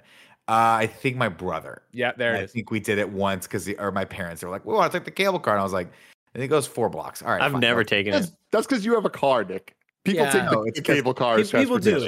They don't. Yeah, I took the cable car every day to get to school. Now, or taxis. That's what they take. No, human adult males who are working professionals do not take the cable car. Nick, he's not working professionally. You would have taken the bus. But also, Nick, he's not working professionally.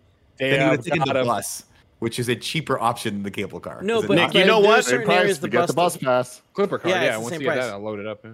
Nick, you know what? There's no way that fucking car would have had missiles in it in GoldenEye and Bond, James Bond. It's first no off, way. Andy, you're absolutely right. It's Skyfall.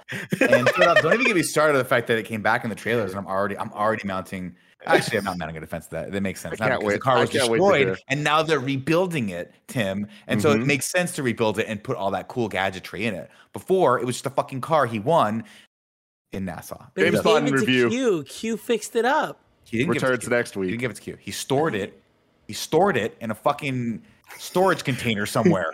At what point did Q go in there? What was he like? I'm going to do my homie a solid for the next 6 months and fucking work on this thing in this tiny little storage container. He took his little he's like, this is my own jack. Don't let me forget this. Okay? Don't let me forget it. It's my jack. I thought Nick was going to say he stored it in a cave with a box of scraps. That's really funny. I think that would have been a better joke. Poor Greg just wants this to end. I'm having a great time. I would like this to end. We all hated and hate watching alone. Ann and Dan call and tell him. He's like, listen, we figured out what's wrong with you.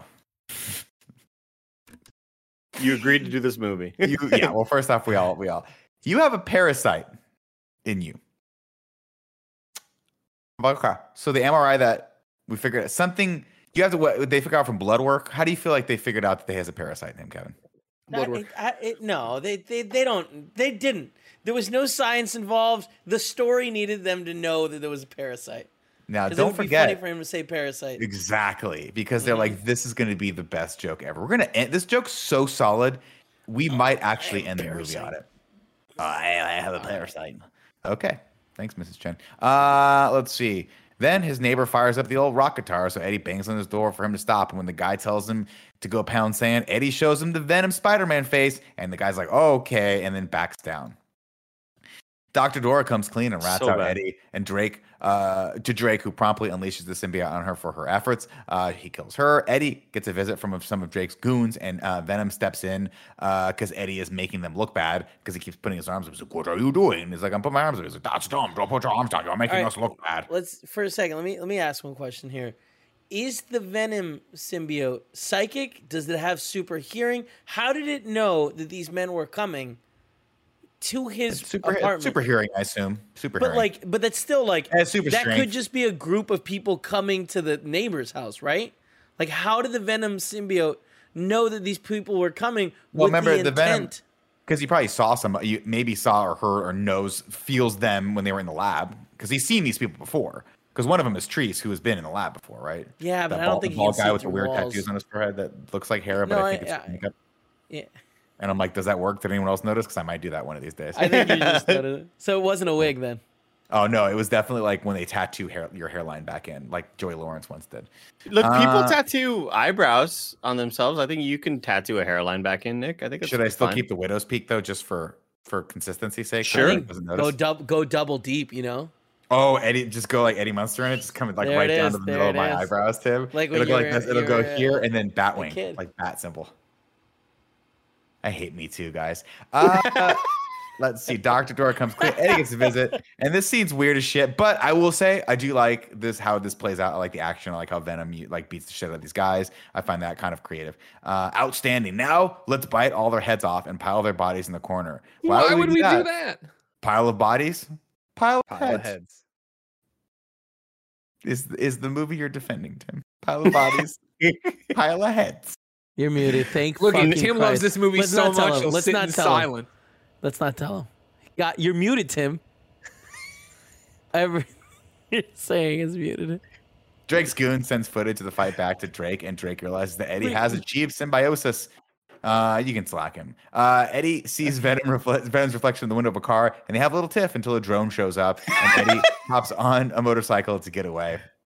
So Treese launches more drones, and Tom Hardy's reaction to all of this is completely comical. He's like, whoa, what's going on? Whoa, what is that? And he does one of my things that I don't necessarily... I think one of the things that I found to be a problem on second watch of this movie is that Eddie Brock doesn't necessarily do anything cool in these action scenes. It's all just Venom. And that's kind of disappointing, right? He doesn't really like... I guess the Venom power is the Venom power, and it's the symbiosis, and it's the relationship. But this scene just plays out largely of Venom just doing weird shit and then destroys all the drones. And then Eddie gets T-boned by Treese, who's like... I hate this whole chase scene. Like, I just think it's really lazy. I like the beginning of it. I like in the apartment. I do think that stuff's good and fits the characters. But yeah, the chase scene is boring and uninspired. And there's one part that I found very annoying on this rewatch that it's I don't know, middle towards the end, maybe even, where they're on the motorcycle or whatever, and they're like, oh no, and they like go through two close things and then off a ramp as if like, oh man, we can only do this because we're a motorcycle. And then the SUV behind them just like plows through it and comes down. Hey, that's the moment where Venom is like, we can, and he shoots his arms out and flings it over.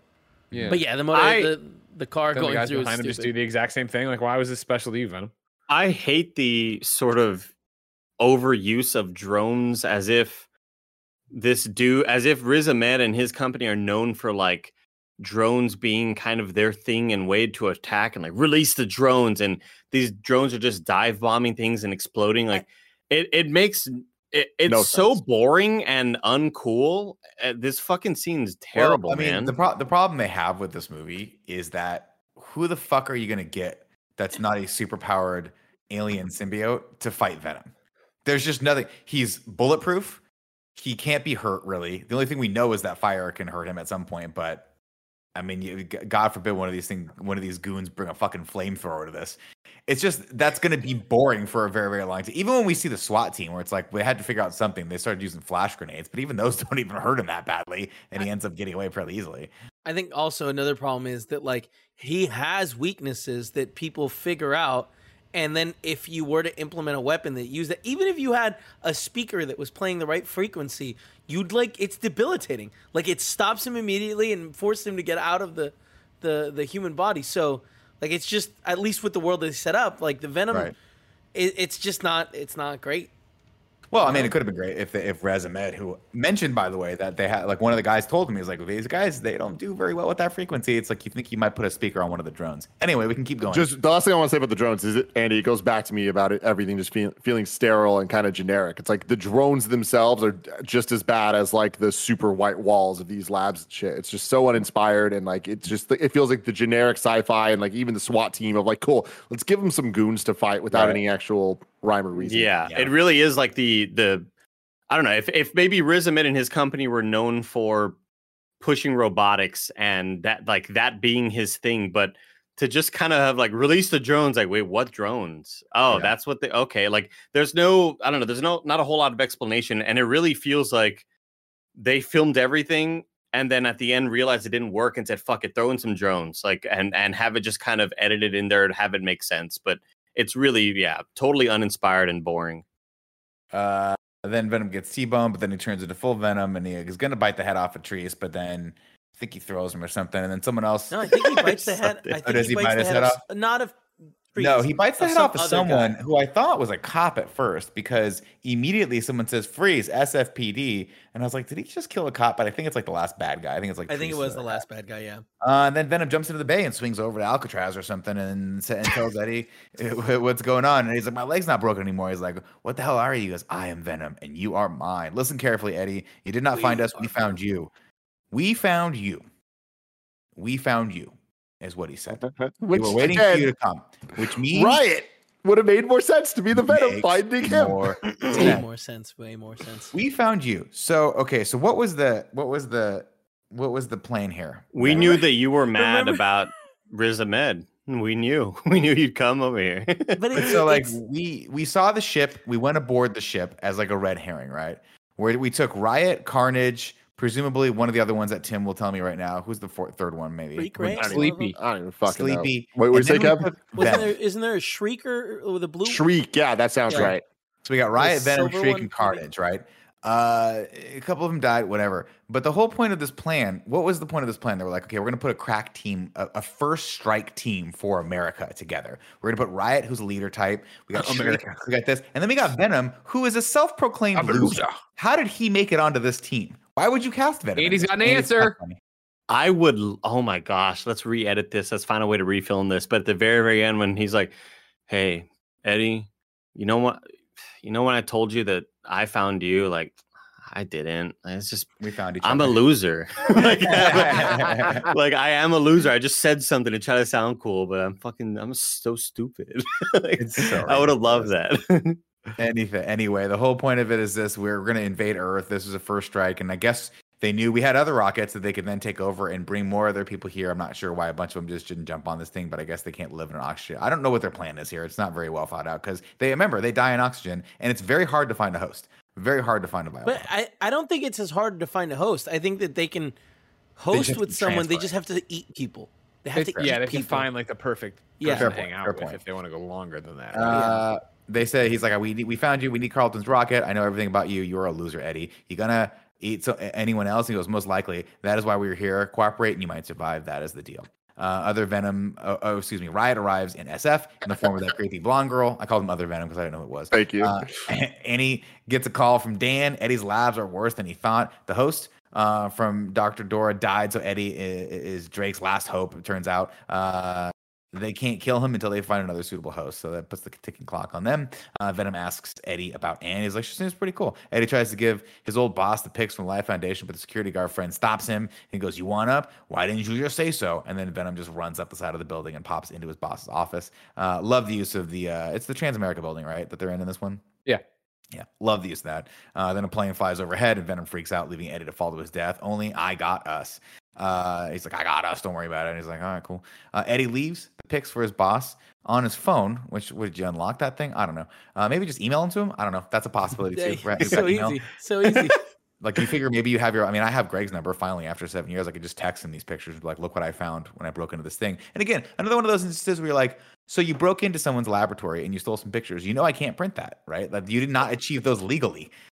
Whatever. I also appreciate that he blows out all the top windows and then puts a note in a phone as if the next person in that room is going to be his boss. Yeah, you know what I mean? Not clearly the police, not even in the SWAT formation, just anybody to be like, "What the fuck just happened at the top of the Transamerica pyramid?"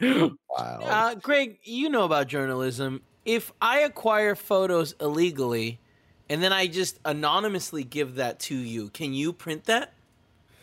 Do I know that they're illegal when you give them to me that way? No. I haven't said anything. And they're newsworthy, obviously.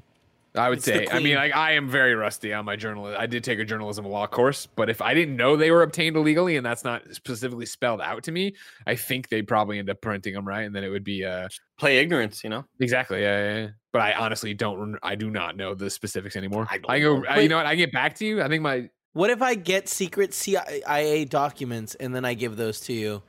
Well, now you're into That might be government covered secret under stuff. Like whistleblower government law. secret stuff, you would know. Whistleblower, You know what I mean? thank you. That might be whistleblower Yeah. law, but Yeah. it also you might also go to jail because again, you broke in and bit a bunch of people's heads off. Eddie wants to go down to That's in a the big elevator. part. And Venom's That's a like, big part. Venom's like, you should jump off the thing, and Eddie's like, nope. And so they go down, and Venom calls him a pussy. I hate seeing Nick's face and like just knowing that like, oh, he thought that was really funny, and now Yeah. he's trying to see if No, we think it's it's good. funny. Guys, no. hold on. Is this not Venom? Like, is this not the character of Venom? He would say don't that. This know. is not out of character at all. You're This asking is rhetorical this is what this character is.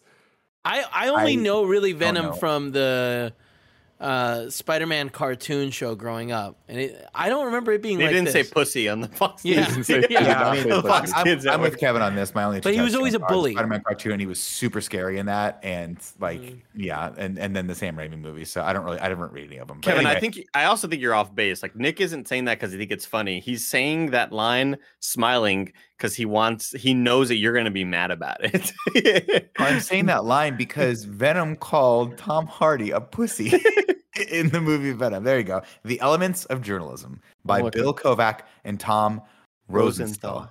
Rosensteel. Daniel Steele. Let us know what you find out, Greg. Yeah.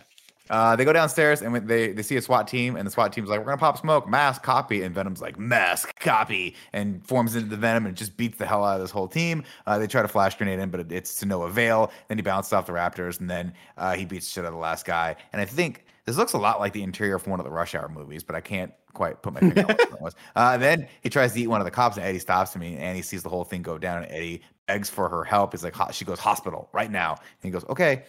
She wants to go to do another MRI, but Venom's like, no, you can't do an MRI because just in case you don't know, 6,000 hertz is deadly to me. Anyone Was can it cook. me? Anyone can cook. Literally, fucking anyone can cook, guys. So is fire, by the way, and ice cream. Ice cream is deadly to me too. Greg Miller from Kind of Funny. I am Googling around to make sure I'm correct on this. It's looking pretty good right now. All right. So I'm over here at splc.org. I don't know what that is. As the second issue, it is generally illegal for journalists to publish material that their sources have obtained illegally, as long as the journalists themselves did not break the law. There you go. As long There as you go. the journalists themselves did not break the law. Got it. Okay. What about the journalist that you hired to go and do the thing or used to work for you? Used to, but he's no longer a journalist for you. Okay. Now he's just a vagrant. What if someone kills somebody and gives you the money for the person they killed, and you're like, hey, I didn't break the law. I just have the dead person's money. Pretty illegal still, right? Yeah, Kevin and I are starting to get into Catch the 22. Actually, Andy, hitman for hire I think business, that so- I think that might be legal in the sense that like if you don't know where the money came from, you're just receiving a gift mine, of yeah. unknown origin. Him, anyone can cook. Anyone Venom can tells cook. Eddie to apologize to her because he feels sad and might not get another chance to do so because they're probably being hunted down and killed. And then a drone starts following them. Drake gets a visit from the Children of the Corn, and the bad symbiote takes control of him, and he becomes Riot.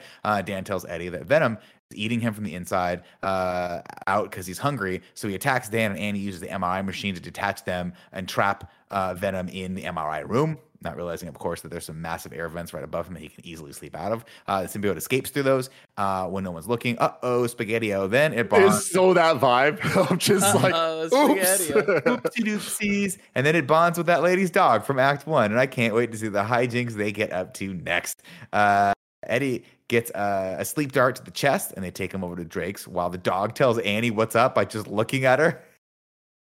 And she's like, all right, I guess that's where the symbiote is now. To be fair, it flashes its little symbiote eyes. But I would also probably, this is the most believable part of this movie because Anne, not a dumb character, right? She's like, as an established lawyer, had the smarts to leave Eddie's dumb ass in the fucking lurch, and then looks over and sees a dog just staring at her, She knows. unattended, and she's like, no, this is a leap of logic. It's okay. I'm gonna take this dog. And it's hilarious. And her holding the dog is the funniest fucking thing ever. Drake interviews Eddie and immediately realizes the symbiote is gone. Eddie calls him insane, and he tells Eddie that hurts. Long journal entry about that tonight, and I laugh. Drake turns into Riot, but Eddie can't help him. He has no idea where Venom went, so he leaves him to mess with Treese. There are millions more where they came from, but they got to get Venom back first. Treese marches Eddie out into the forest to kill him, but Annie shows up in the Venom suit and bites his head off, and then they just all of this out and transfer the symbiote back to Eddie so he can fight Riot. All of this sequence reminds me of so many of the sequences in Twilight where it's like, no, pretend this is nighttime. Like, I know we're filming this at 2:30, 4 p.m., but pretend this is nighttime. We're going to put like the craziest, darkest filter. We really want you to think that this is nighttime, but this is the brightest fucking forest I've ever seen in my life, dude. They couldn't do enough to make it dark, you know? Oh, no. Spoilers. Do you remember at the end of Twilight when the vampire with the powers to show people like different futures and outcomes, like puts it all in all the bad guys' brains, like, hey, if we fight, we're going to destroy each other, and the bad guys, for the first time in this series that I've ever seen, I don't think I've seen one since, go, you know what? We're going to make the right choice. And everyone just becomes friends. It's the fucking best. Best scene I've ever seen in a theater. Actually, a really good ending. What? I don't think they become friends. I think they just don't brawl. They definitely, you know they brawl later, I would imagine. Are you going to fucking tell me? You're going to fucking tell me that you're a vampire in the Twilight universe after this, and you're at a Starbucks, and a werewolf comes in, and you've got a seat. You're not going to offer that person a seat after this amazing. Come on, Joe. No, the bad vampires that show up at the end of Twilight, and like one of them's from Frost Nixon, and he gets the vision. He understands it'll just be mutual. Lob his head off. But he's not like, we're now chill werewolf guys and does this. The bad guys bounce, and then the whole fucking Edward Cullen family, they're chill. They're chill with the werewolves. That's the chill group. I believe his name is Michael Sheen, and he played Tony Blair in The Queen. And I love him. I'm sorry, I'm bringing this conversation. For a while, right? Yeah, was he really? Good for him. If not still. Andy, you also didn't watch Twilight, right? No, Kevin. And also the Twilight vampire that puts the ideas and stuff in their head. Remember, it's actually shit, green. You know what I mean? Remember, Taylor Swift wrote that song about her. All right. It is actually green. For some reason, I thought it was wasn't one of the sisters in it, the childhood actor that was in that one movie. Olsen. No, the one Dakota Fanning. Dakota Fanning's in it too, right? Yeah. Oh, she's one of the bad vampires. Yeah, she's one of the ones who shows up and is like super tortured. She's not going to Starbucks. Tim, clear your brain right now. Which would you rather have happen? A, we watch the Twilight series again. B, we watch Hunger Games series. C, I just get back to the plot. I'm with Twilight, baby. That's no way we Twilight in review. They sparkle when it's sunny. Dr. Emerson. Hello, Chico, where you been? Venom tells Eddie that he's a loser too. He's like, listen, Eddie, I'm a loser too. And guess what? You remember 5 minutes ago when I was like, we're going to invade your Earth, and I was dead set on that? I've changed my mind. There's actually some pretty cool things about this planet that I really like. And you have changed my mind. Maybe we should stick together because the losers got to stick together. We're going to go stop Riot. And then Rez Ahmed, Dr. Drake is like, hey, let's launch this rocket. And Dr. Emerson's like, we got to have a pilot for this thing. And then Drake's like, I'll pilot it. And he gives a look like this. What? Do you remember that look? Yeah. Dude, like this is the thing, like the plot of this movie, like I know we just spent fucking 2 hours doing it, but like you can sum it up so quickly because nothing happens in this fucking film. And like happens. There's like, then there's a rocket. A rocket that launches off the coast of San Francisco. It's off the coast. It's like by Stinson Beach. I'm like, I don't know a lot about the law, and I don't know a lot about science. But Kevin, are you allowed to have a rocket site, an interdimensional, no, not interdimensional, but a rocket that goes to space? Can that launch that close to a major metropolitan city? I mean, Cape Cod, isn't Cape Cod pretty close? I don't know how close it is. But it's in an actual area, right? I think you can. I think you can. I think you got a lot of permission. Cape Canaveral? Cape Cod? Yeah, you're right. Cape Canaveral. They're fucking Cape Cod, they're good catching fishing. lobsters. Yeah, good for lobster. Kennedys are killing people. Right. They're not watching. Right. Kevin, I was on your side. Until Greg mentioned it, I was like, we're perfectly aligned right now. You know what I mean? Like, that's like my little symbiote. Going back to your question. The main thing is, Nick, to think about it, remember, of course, is that you're living in a universe where there's this super smart scientist-y guy. He's perfected space travel. You know what I mean? Of course. Like there's less of thrust and shit and ozone when he does it. He's got it fixed. A lot of fire. Comics. Remember comics? It's comics. Makes sense. Again, That's a silly question. I didn't actually care that it was right there. I actually thought it was kind of cool. Eddie he's like, I changed my mind. Dr. Emerson's like, we got to scrub this lunch. And Riot's like, nah. Instead, I'm going to turn my hands into axe and fucking cut your head off. And then I'm going to kill everyone in this fucking room. It's the third act. We got to fight. Okay, I'm going to kill everyone. Eddie sees Riot and asks Venom, he's like, can you take that guy? And Venom says he's got shit you've never seen before. And Eddie's like, technically, before yesterday, I have never seen any of this shit before. So there is that. Then Venom and Riot fight. And it's a little bit of a hodgepodge of everything. I'm a little entertained. I'm also very confused because I can't tell who's who. And then at one point, together. The filmmaker is like, it'd be awesome if they all just became one thing. And it's indiscernible between tiny heads. And the heads come out. Of course, at this point, they have left Anne back in the forest, but she catches up to Missing Control. He's like, hey, she's pretty good at dealing with bad things. And Venom's like, yeah, but she's going to get eaten alive by Riot, so I'll leave her back there. But she's like, I'm going to help you guys out. And over the loudspeaker, what do we get?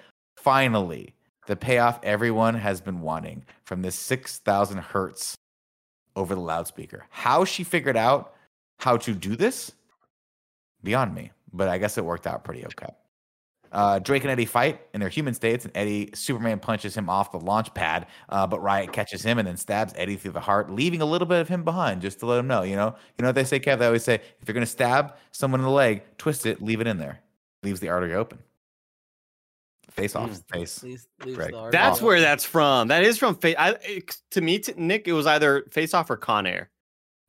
Same movie. Great film. Very close. Great films. Great films. Let's see. Annie Wise, Venom finds him and rebonds with him, so he can save Eddie. Yep. And that immediately happens. Eddie comes back to life. He's like, oh, great. No need for suspense here, guys. We know Eddie's not dying because we've already seen the trailer for Venom 2. Venom grabs Riot's little javelin and uses it to rip a hole in the rocket as it takes off. And he's like, oh, no, you were the fucking loser. He's like, well, now who's the fucking loser, Riot? Ha, ha, ha. And then the thing explodes and Riot does a little canopy, but like a little parachute, and he protects Eddie. But the flames, Tim, the flames from the side of my head, they 6,000 hertz and fire. 6,000 hertz and fire and ice cream. Don't forget ice cream. I put that one in there. Just hoping one day he gets hit by a drumstick and he's like, oh no, no. I didn't know it was that too. Vanilla ice cream. It was my favorite. Let's see. Eddie and Venom fall to the ground. Venom sacrifices himself to save Eddie and burns up in the process. Then we cut over to somewhere close to the financial district, and Annie and Eddie are having a cup of coffee together. Anne has decided to join the district attorney's office, and Eddie's going to go back to the written word, and he's got a very big interview lined up for his first print article. Who is it with? Someone we probably set up in the first or second act. Nah, it's just Woody Harrelson. Eddie wants to talk. Just good old Woody. Yeah. Eddie wants to talk about that kiss, and Anne tells him that it felt great, right? And he's like, it did. She goes, no, I mean the power of having the Venom suit. And he's like, and then he goes, Eddie, we're not going to tell Dan about this, right? And then Venom goes, no, she has no idea we're back together, or we're going to get her back, right? And then we're like, oh my God, Venom's alive. That's so exciting. He's not dead after all. And then you're like, how's he going to keep that secret? Because eventually someone's going to be like this. That shit's still around. And she's going to like, you lied to me again? Then we see Stan Lee, and he says, don't give up on her, either of you. And I miss Stan Lee. And then Eddie tells Venom they have to have ground rules if he's going to stick around. He can only eat bad people. And Venom is starting to get hungry, and Eddie knows just the place. So they head over to Mrs. Chen's market for some tater tots and chocolate. And a gangster from earlier comes in for protection money again. And at first, Venom's like, I'm just going to threaten him. Don't worry about it. I'm just going to threaten him. He goes, what the hell are you? He goes, we are Venom. Yeah. But on second thought, and then Venom eats the bad guy right in front of Mrs. Chen, who right in front of us. Seen some shit in her life. Because she doesn't really get fazed by this. She just says, Eddie, what was that? And Eddie says, oh, I have a parasite. Case of the Mondays, Venom.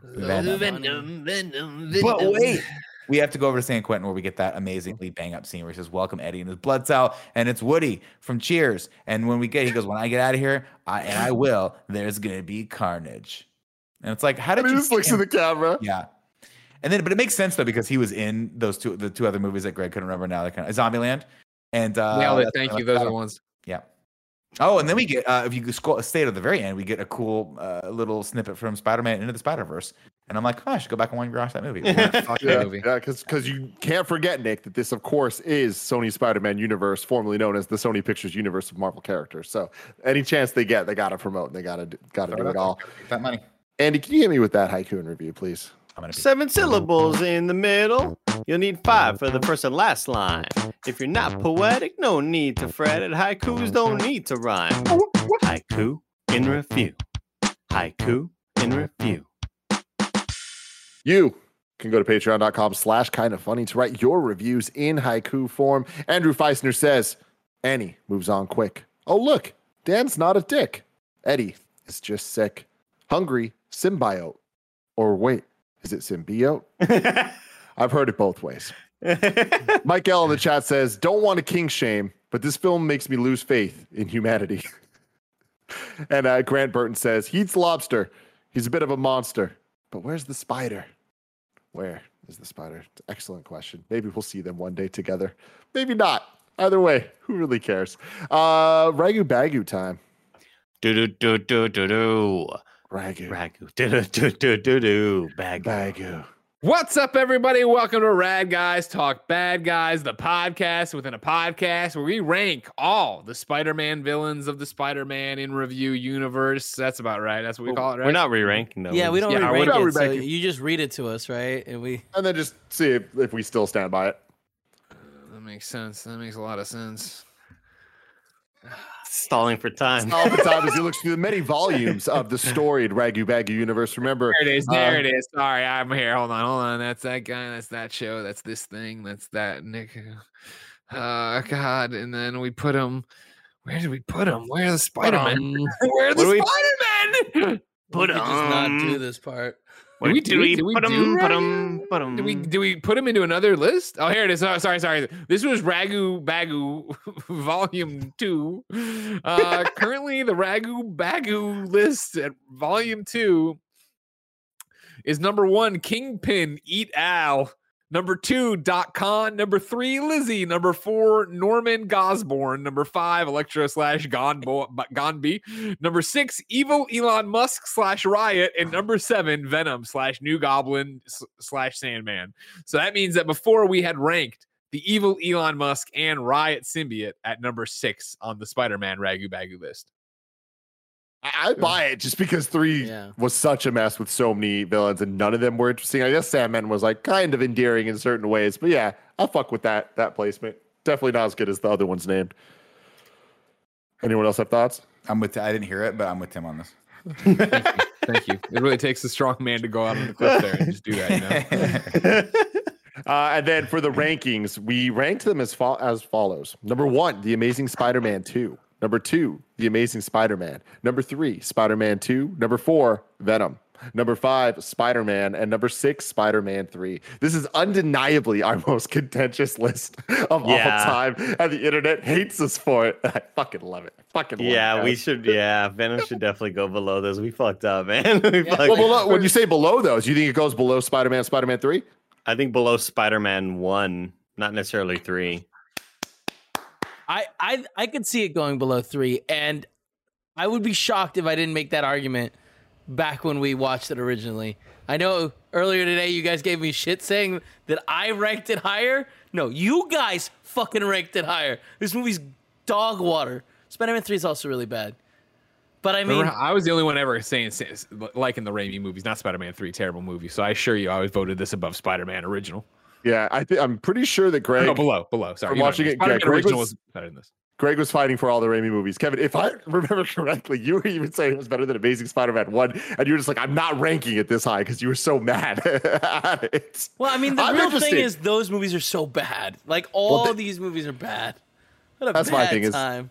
I'm interested in rewatching some of those and seeing how I feel about it in more modern times with different lenses of what those movies are and can be. Because, Venom is rough as a movie that is contemporary to the MCU things around it, both shows and movies and otherwise. Look, I'm big enough to admit that I was wrong, okay? What do you want review viewers, honestly, listeners? What do you want? This is what we want. Some of us feel vindicated right now. This is a good moment for some of us. I'm not going to say names, but some of us feel like righteous. Why was Finding Dory so high? Jesus Christ.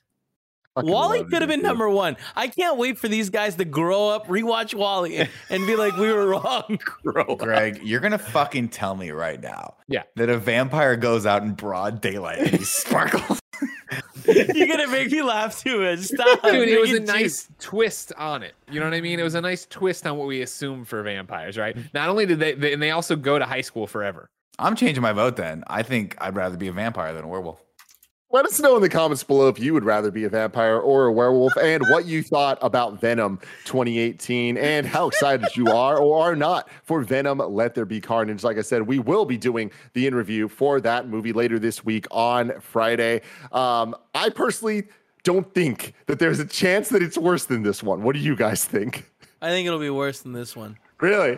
I think it'll be better. It'll inspire confidence in me of it being better than this. Yeah. I think it'll be better. Yes, I think we will put it over a couple of the Andrew Garfield movies. That's how confident I am going into this. Wow. Yeah. Andy, maybe we should get that Currently, list together. Andy, number 1 and 2. It's a different time. It was pre-COVID. COVID changed everything. You fuck Raimi over. Pure goddamn chaos. Until next time. Thanks for swinging by. Hey.